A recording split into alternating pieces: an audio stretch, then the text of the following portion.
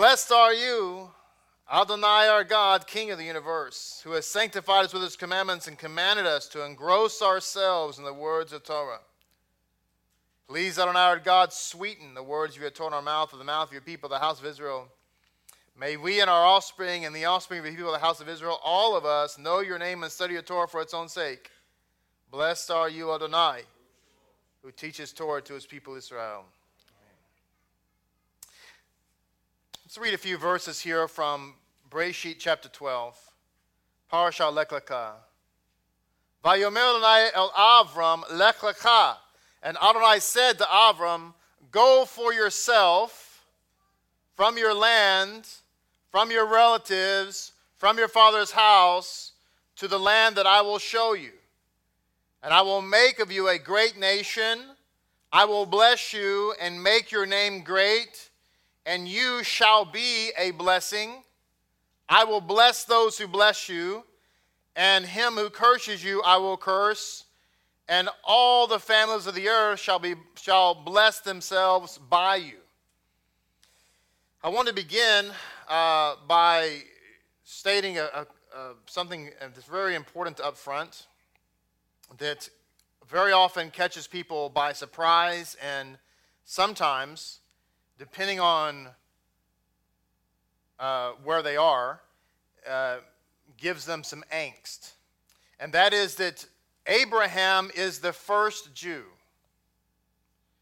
Now, that is not just an opinion, it's a reality, and it's a reality that is codified in Jewish literature across the board, understood to be fact by all Jews, and has been understood to be a fact by Jews in Judaism for thousands of years, well before the Mashiach ever made his appearance on the scene, as it were, in the manifested form. Okay? Very important. Now, sometimes people push back on that and say, how can it be the first Jew?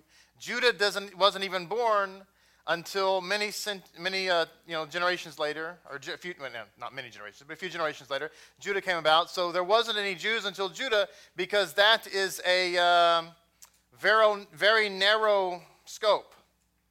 How many of you know that the king of the Jews has existed before there was existence? How many of you know that the Lion from Judah existed before there was such thing as a sun? Before there was such thing as a universe for the USS Sar Shalom to travel through. Right? We pretend like the name Judah was a name that Leah gave her son. We pretend like it didn't come from God. So we put God in a box because he has to follow a timeline. How many of you know that the king of Judah is outside of time? So Abraham is the first Jew. Why is this a problem for people? Really? Because of a technical issue about the name Judah and when the tribe of Judah came? No, it's not a technical issue at all. Let me tell you what it is. We just cut right to the chase. I like to hold things back usually and be mild, but today is an exception. Let me just tell you why it's a problem for people. Ready? Don't walk out when I say this. Because sometimes the doctor tells us something and we're like, that's not me. He's like, well, then why did you come to see me if you knew the answer already? All right? Anyway. It's anti-Semitism. Because if Abraham is the first Jew and we are sons of Abraham, then that means we have to be, what was that word? Jews. And many people don't want to be Jews. They want to serve the God of the Jews. They want to read the Bible of the Jews. They want to believe in the Messiah of the Jews. And in some cases, they want to follow the law of the Jews, but they don't want to be Jews. That makes perfect sense, doesn't it? Perfect sense. So, anyway, that's really the bottom line. The bottom line when people say they don't want Abraham to be Jewish is because there's an inherent anti-Semitic heart that has to be dealt with. And also, if Abraham is the first Jew, then this also dismantles all kinds of false theologies, like the Messianic Gentile theology. Because Abraham had many sons. Many sons had Father Abraham.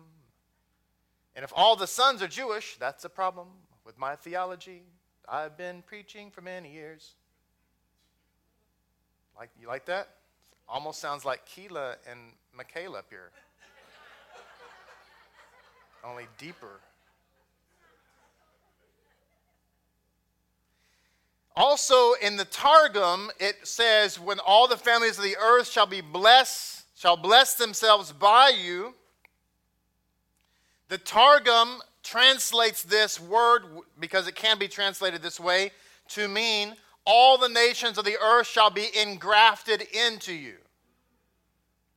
Shall be engrafted into you.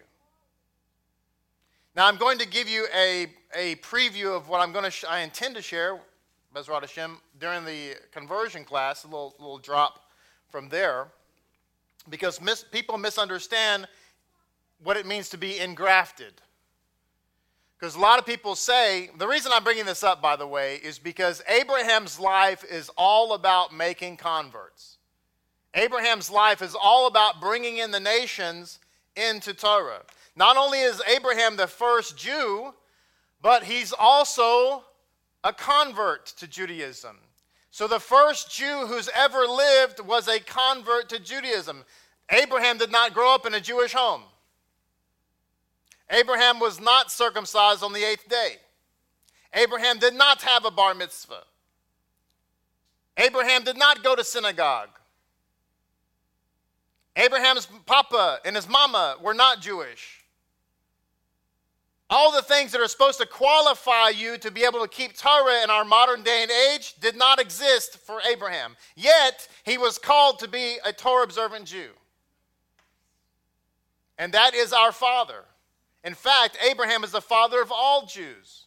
In fact, you can't be a Jew if your father, unless your father is Abraham and your mother is Sarah.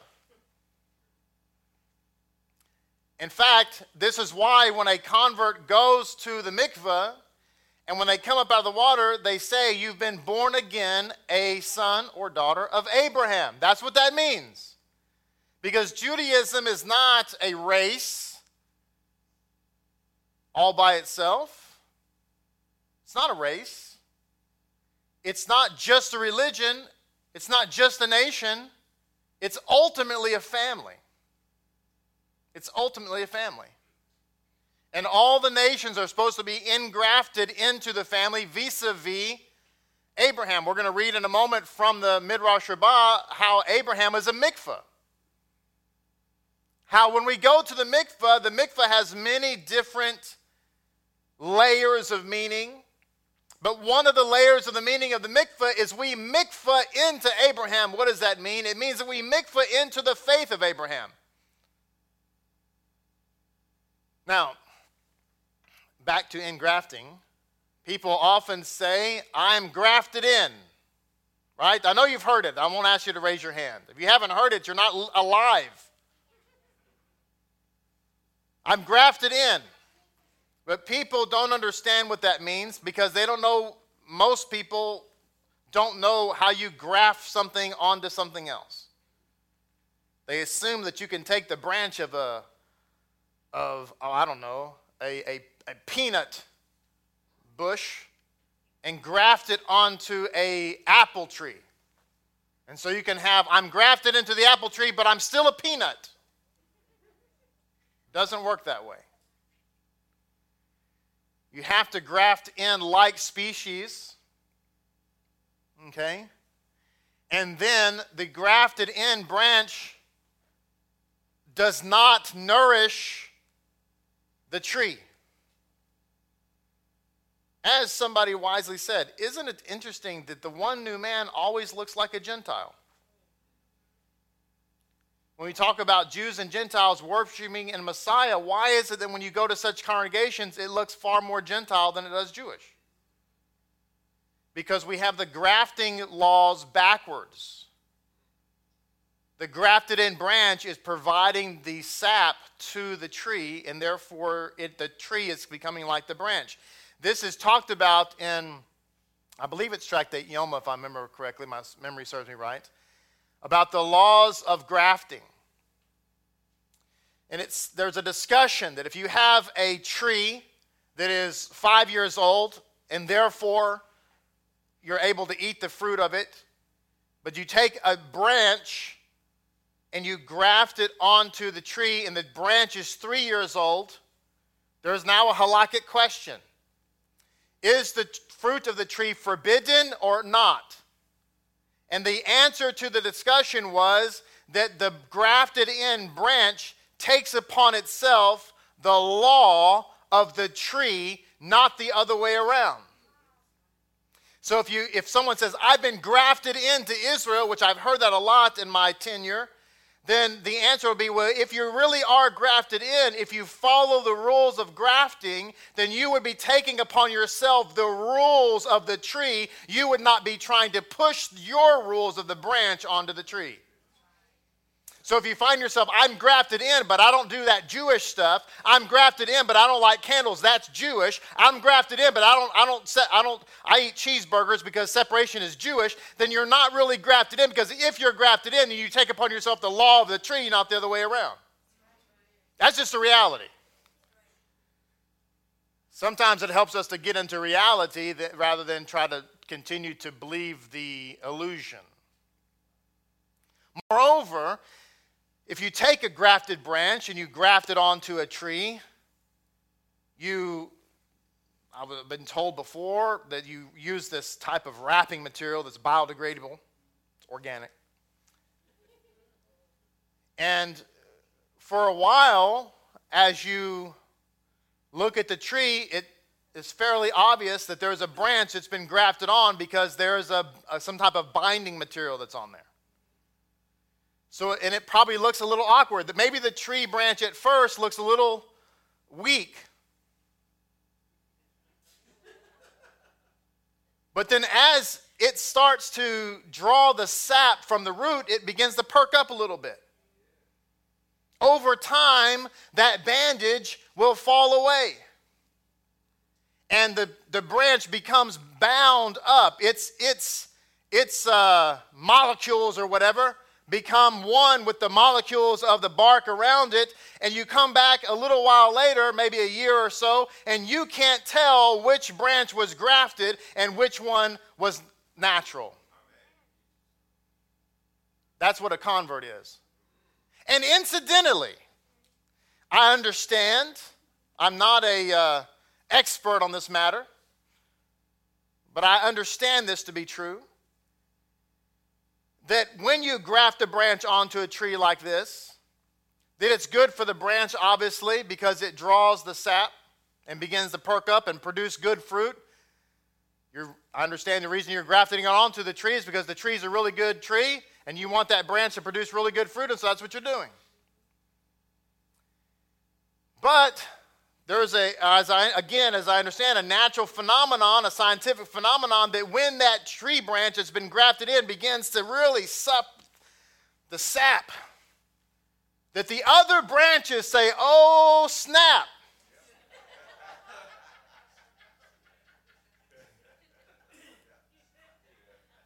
There's a new branch in town, and it's drawing the sap from the root to grow, and we're not going to let that thing get all the nourishment. So it starts to produce, it starts to perk up and ask for more sap too. So the whole tree prospers because there's a grafted in branch. In other words, it's like this. That branch provoked all the other branches to jealousy to draw the sap. But you got to understand that branch, if it was drawing sap from the neighboring tree, it's not going to produce jealousy in the other branches. Someone says, look at me, I'm eating a cheeseburger and wearing belt loop seat and eating non-kosher beef and not lighting candles on Shabbat because that's just religious nonsense, and I'm provoking my fellow Jewish person to jealousy. And we on the Jewish side of the fence were like, no. You're not provoking anything. Except for people to look at you and go, what are you doing? Stop doing that. And a hush comes over the crowd as all of our hopes and dreams came crashing down. Because somebody told you that was the case, right? It's wrong. If you are going to provoke the other branches to jealousy, you've got to be in the tree, of the tree, drinking from the tree, living like the tree, producing the same fruit as the tree. For the other branches to go, wait a minute. Because the idea of provoking the Jew to jealousy is not to get the Jew to provoke the jealousy to get cut off and join another tree. The point of provoking the Jew to jealousy is so that we all produce more fruit together. Not change trees. All right, enough about trees. Abraham was a man against the world. Lech Lecha is about going out for yourself. As we've said many times, about going out for your own good. This chapter, for the sake of time, we're not going to read both the 12 and 13. But this is obviously Abraham's call to leave his home and go out. What made Abraham the first Jew? Because there was other people who followed Torah. He learned Torah from Shem, from Noach, from Eber. But what made Abraham the first Jew was that he was willing to go out. That's what the sages bring down about Abraham, is that what made him unique and special and made him the first Jew, the first Israelite, the first Hebrew, all synonymous terms, was that he was willing to take the faith to the masses. And interesting that Abraham was not, he wasn't, he didn't struggle with the blood cult mentality because, as I said, he didn't grow up in a Jewish home. Isn't it interesting that he didn't even start his journey into Judaism until he was an old man? Most people in this room haven't reached 75 years old yet. Not everybody. Most people in this room, most of you watching, are under the age of 75. And you might be thinking to yourself, well, I'm getting started late in the game. Look at Abraham. And by the way, Abraham he couldn't go to YouTube and get lessons. There was no app to tell Abraham when to light the candles. There was no Aliyah day. Abraham did not tune in to the Aliyah day. I know y'all think it's been around forever. But it hasn't. Abraham was a man against the world. And we talked about Joseph on the Aliyah about this, but it's interesting about Abraham because many of us feel alone.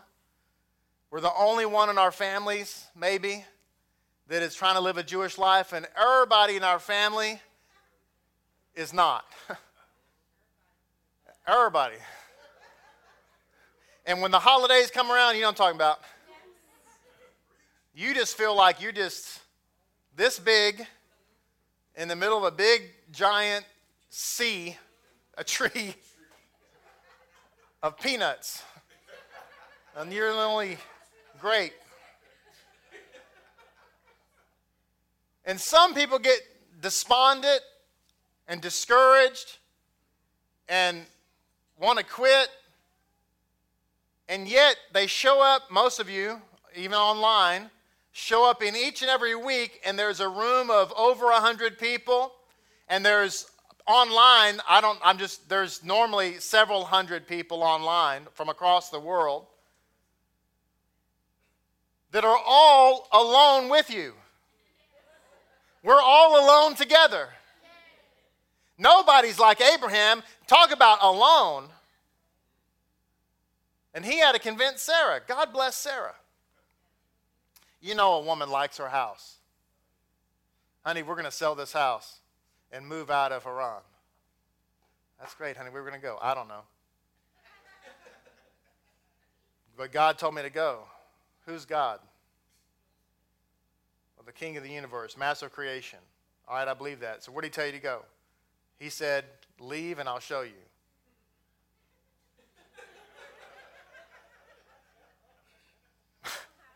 Now, be honest, ladies. There's many of you women who'd be like, boy, you need to sit down and eat your soup. We're not going anywhere. You are smoking some crack. What's wrong with you? Go somewhere, don't know where you're going. You know that's true. Go out for yourself. As Rabbi, Rabbeinu Bacchus points out, this is the call to separate yourself from your homeland. This is a test of Abraham. The first test of Abraham was, is he willing to separate himself from people for the sake of heaven? Now, we're not saying you have to cut your friends off. God forbid. That's not what we're saying. No one says that. Right? But when you choose to follow the Messiah, it requires, say requires. It requires a change of life. You know that Matthew was a tax collector. He was collecting taxes when the Mashiach said, follow me. I've mentioned this movie on the Aliyah, and I haven't watched it since I mentioned it again, but I'm thinking about it in my head since I said it. It's a movie called The Book of Matthew. It's a word for word from the Book of Matthew. I think they use the NIV version, but anyway, it's word for word. It's a good movie. It's a Christian flick and all that. But I like the way they portray the Messiah, and I've owned it for probably a couple of decades now. But I've seen it countless times. But there's a scene in there where the Messiah calls Matthew. And you can see Matthew at his tax collector desk. And the sages used to say that no one was hated like a tax collector. Somebody said amen. They said that when you met a tax collector in the first century, it was like being mauled by a bear. That's how the sages described it. Like being mauled by a bear. So here's Matthew, who is a tax collector in town, that when he deals with people, he is mauling them like a bear. And by the way, he's a Levite. Can you imagine Matthew? I can't imagine, frankly, what he must have been thinking about how low he must have been in his mind in God's kingdom.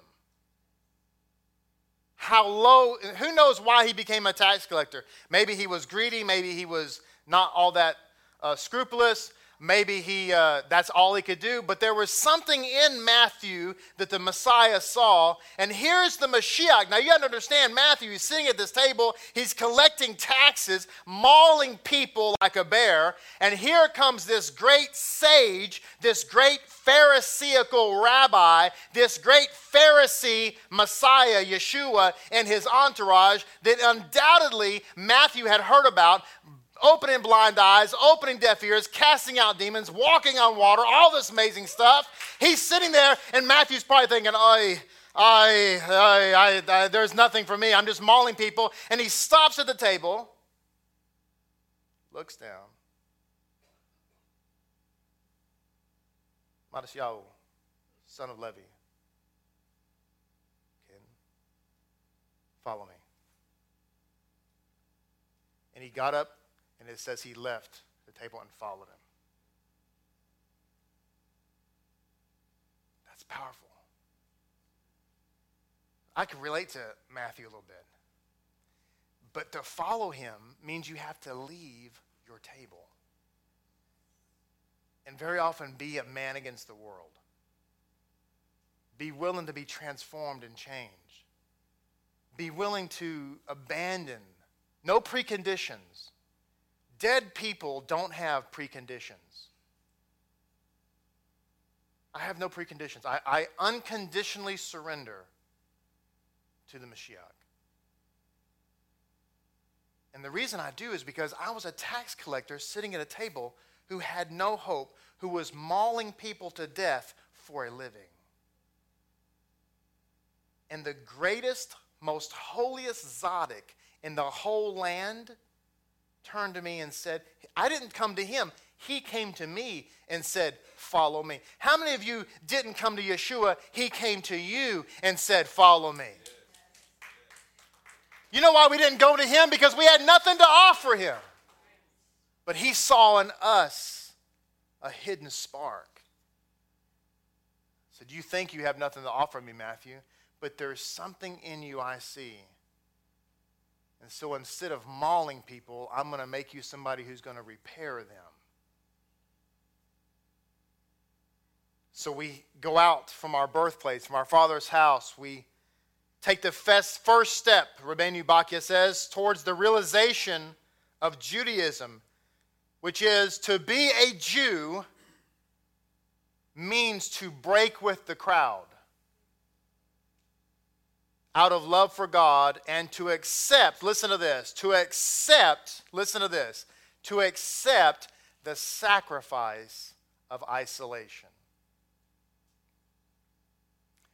Now again, I want to emphasize, you don't do this intentionally. You don't cut off all your friends and all your relatives. Of course not, obviously, that's cultish nonsense. But what I'm talking about is to be willing to accept the isolation, the sacrifice of isolation when they cut you off, and they will.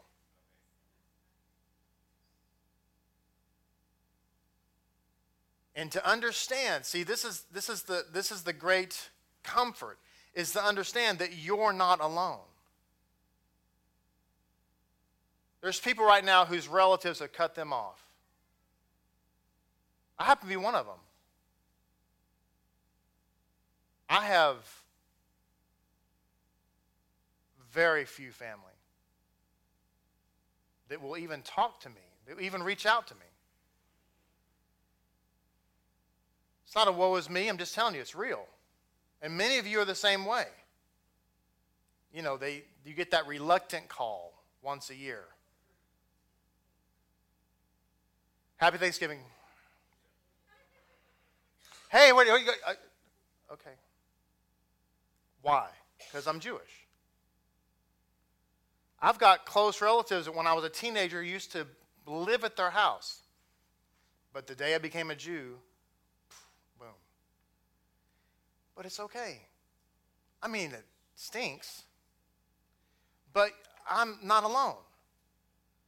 Because Abraham lost his family, and Joseph lost his family, and undoubtedly Matthew lost his family. And see, the people that lost their families, not by their own choice, but that's just the way it turned, end up having new family. I have little family, talking about my blood relatives, but just like Yeshua said, these are my brothers, and these are my mothers, and these are my sisters. Everybody who follows Torah, that's my family. And so I have a huge family. And it's wonderful. The divine commandment to lech lekah, go for yourself, is put at the head of Judaism. Notice the wording here. It implies the will to go it alone with God if need be. Nobody wants to do that, but if you need to, you're willing to. This demands courage, he writes, and the deep conviction of the truth of the message itself. This is why we have to be careful that we don't ever surrender our values one way or the other in order to please people. And unfortunately, that's happened in too many cases.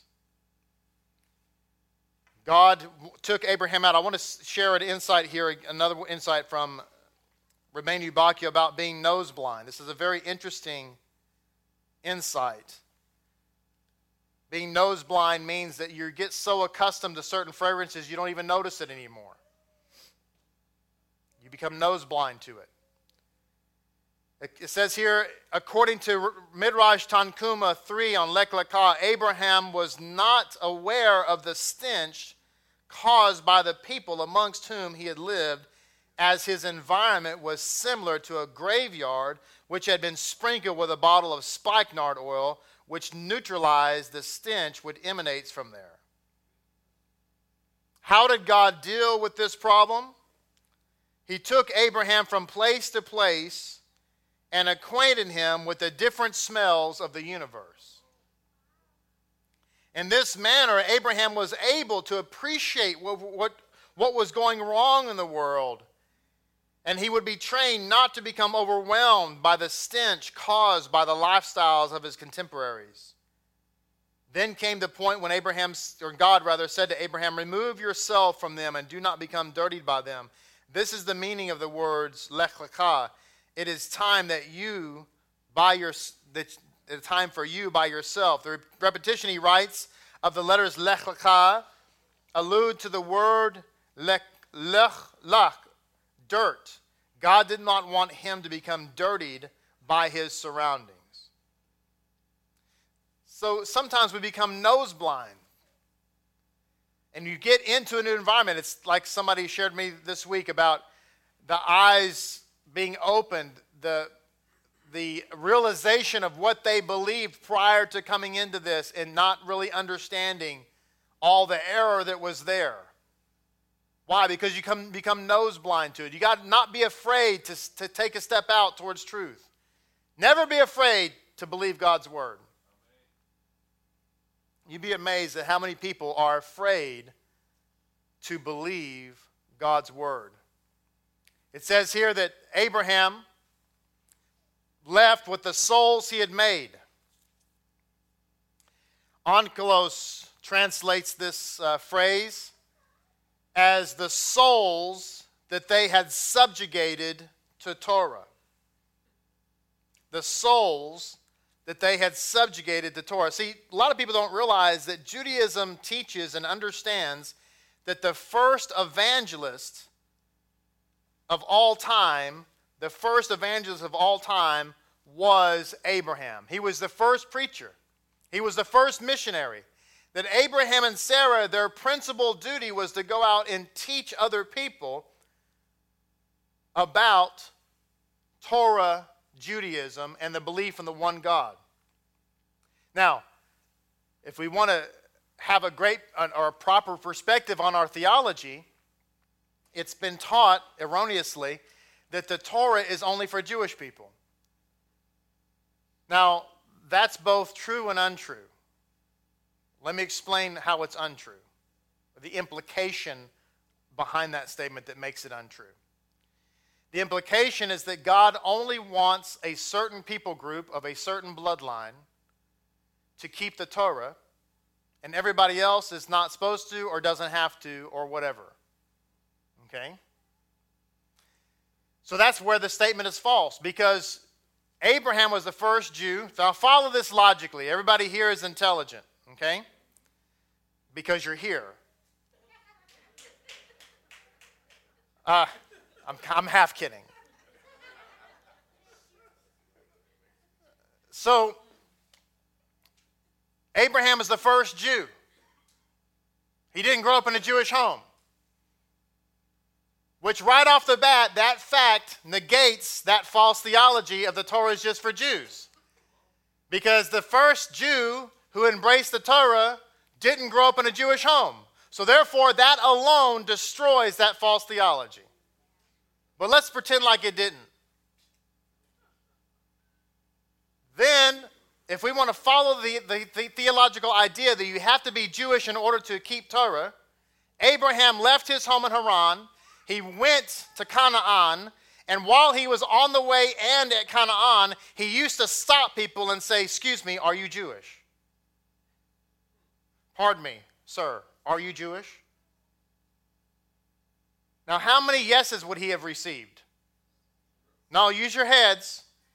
He's the first Jew and he was a convert. He's asking people now if they're born Jewish.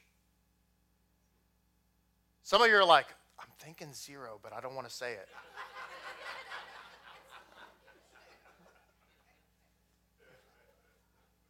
The answer is 0. So if the Torah is for Jewish people, then Abraham's ministry was short and sweet.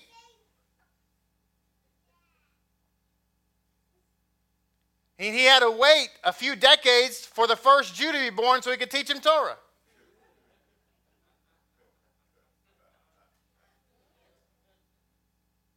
Which doesn't make any sense why he would circumcise all the males in his house along with Ishmael. And by the way, Noahides aren't circumcised. Neither are Messianic Gentiles. You only circumcise Jews. I think Abraham might have had a different perspective about who was supposed to embrace Torah. Now, it is true that the Torah is only for Jews. Because a Gentile, by definition, is an idolater who doesn't follow the God of Israel, and so therefore wouldn't keep Torah. So naturally, if you claim to be a Gentile, then you wouldn't keep Torah because you're not in the kingdom of the Jews. Therefore, your king is not the king of the Jews because he's the king of the starts with a J, the king of the Jews.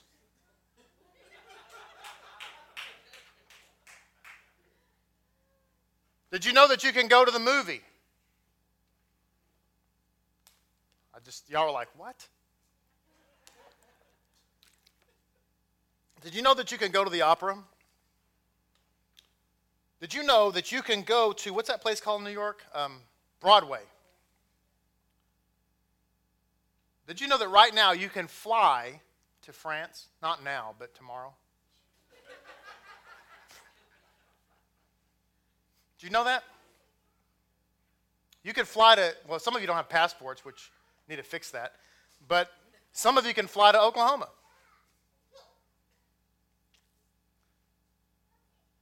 But you need a ticket. Yeah, right? You need a ticket. You can't force your way onto the aircraft. What's going to happen if that happens? Right. So you have to, once you have a ticket, you become part of the audience. That's called conversion. So it says, Hashem said to Abraham, Vayomer Adonai Avram, this is Midrash Rabbah 39:2. Rabbi Berechiah opened his discourse on our verse from a passage from the quote of the Song of Songs, which says, we have a little sister, and she has no breasts. We have a little sister. This is referring to Abraham, who joined all the people of the world. Say all. All. Abraham, who joined all the people of the world to the Holy One, blessed be He. It says, Bar Karpara said, this is like one who sews together a tear in a garment. And the footnote says, this union that Abraham accomplished was not something new, but was like one who repairs, or I'm going to say renews, what was once whole. So isn't that remarkable? What Abraham did is he was a repairer of the breach. That he went around sewing people back together who, he didn't make a new garment, he sewed them back together because they had become torn from their original relationship. So when you actually bring people to God and you say, well, I feel weird bringing them into this new relationship that they've never heard about. No, you're missing the point. In the womb, they were taught Torah by the living God. You are simply bringing them back to the womb to be born again unto the life that they were originally intended to be born unto.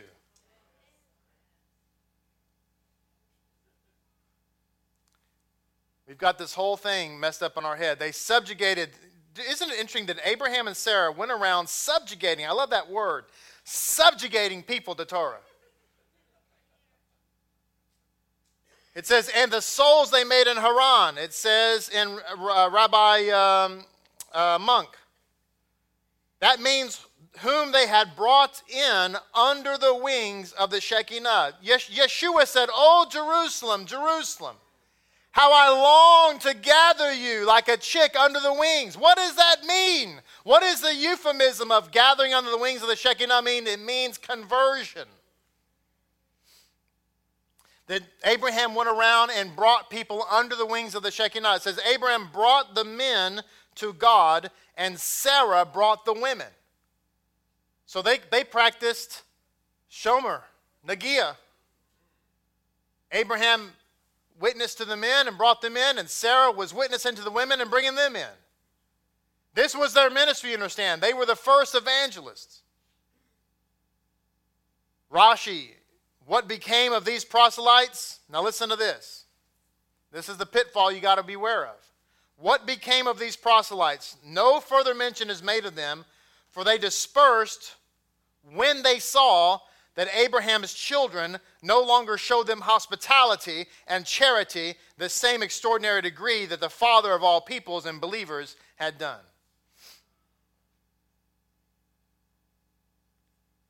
It didn't say they were false converts.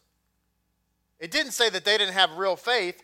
What it says was that when we were not hospitable, and when we did not show them charity, and when we did not show them an extraordinary degree of love and compassion, as the father of all peoples and believers, that's put in quotes. Abraham is the father of all peoples and believers. That's the quote I'm reading to you right here. When we failed to do what Abraham and Sarah did, it caused the converts to disperse and go away. Which is the exact reverse of our mission. Instead of casting light, we're casting darkness.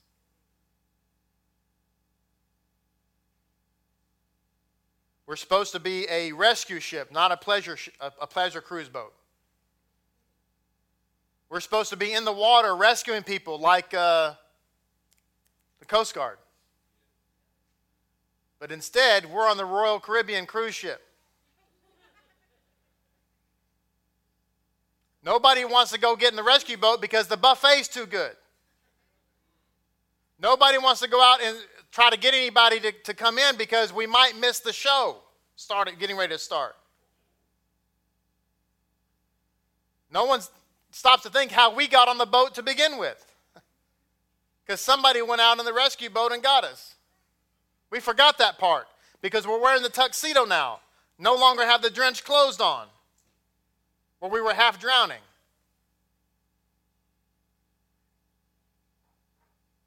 Rabbeinu Bakia says the Midrashic approach to the word Osul is found in Breshit Rabbah 39:14, where it is understood as applying to the converts Abraham and Sarah managed to make in Haran, and whom they took with them to the land of Canaan. Abraham converted the males and Sarah the females. This is why the Torah speaks of that phenomenon in the plural, that they had made, each one separately. It says, if only Abraham had been busy proselytizing, then the Torah should have written, Ashur Aso, whom he had made. We also find that Yaakov did the exact same thing as his grandfather Abraham had done, because the Torah speaks of him sojourning in the land of Canaan, as it says, and Yaakov settled in the land in which his grandfather has succeeded in making converts. Breshit Rabbah 84:4. From this we learn that Yaakov also was making converts. The Art Scroll Chumash says the plan of creation was for all human beings to have an equal share in the fulfillment of the divine mission, and for the Torah to be given to all mankind. That's the Art Scroll Chumash.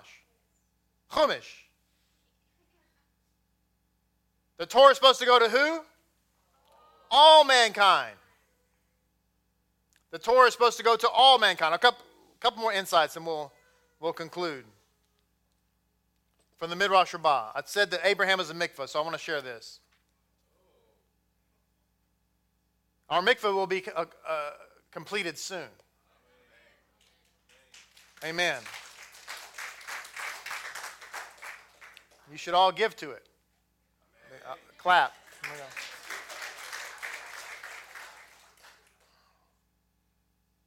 It says, and you shall be a blessing. The Midrash Rabbah 39:12. Midrash Rabbah 39:12, page 12. It says, and you shall be a blessing. Read the word baracha as if it were vocalized birecha, meaning a pool. Thus, God was telling Abraham here, just as a pool purifies the ritually contaminated, so you will bring close those far removed from the way of God and purify them for their Father in heaven. It says in the insights, he was therefore able to influence the estranged. Notice the word estranged used there. This is someone who is estranged is someone who had a relationship, but that relationship in one way or the other has been broken. And so therefore, Abraham's mission and our mission is to find those people who have broken relationship with Hashem and bring them in. He was therefore able to influence the estranged and draw them close to God, since he himself could not be impressed or changed by them. Why? He purified the defiled, but he himself could not be made impure. Why? Because a mikveh cannot be made impure.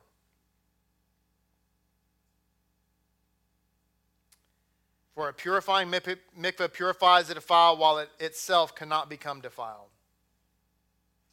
Did you know that? Did you know that a mikveh can't be made impure because it's living water? Did you know the Torah scroll can't be made impure? Because a Torah scroll imparts purity. See, this is why the woman with the issue of blood was able to touch the Messiah and receive purity, and she was not in danger of making him impure, because, see, he's a well of living water. He said, if you come to me, out of your belly will flow rivers of living water. Woman, you can't make me impure. I impart purity. Which is why when she touched him, she touched his tzitzit. That's because women didn't wear tzitzit. That's why she was seeking a tzaddik who had them on, because women didn't wear them.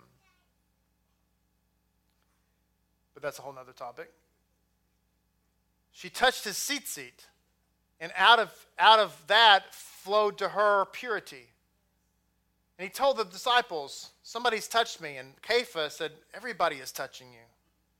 Like we're walking through a crowd, and literally I just popped somebody in the mouth because they was touching you.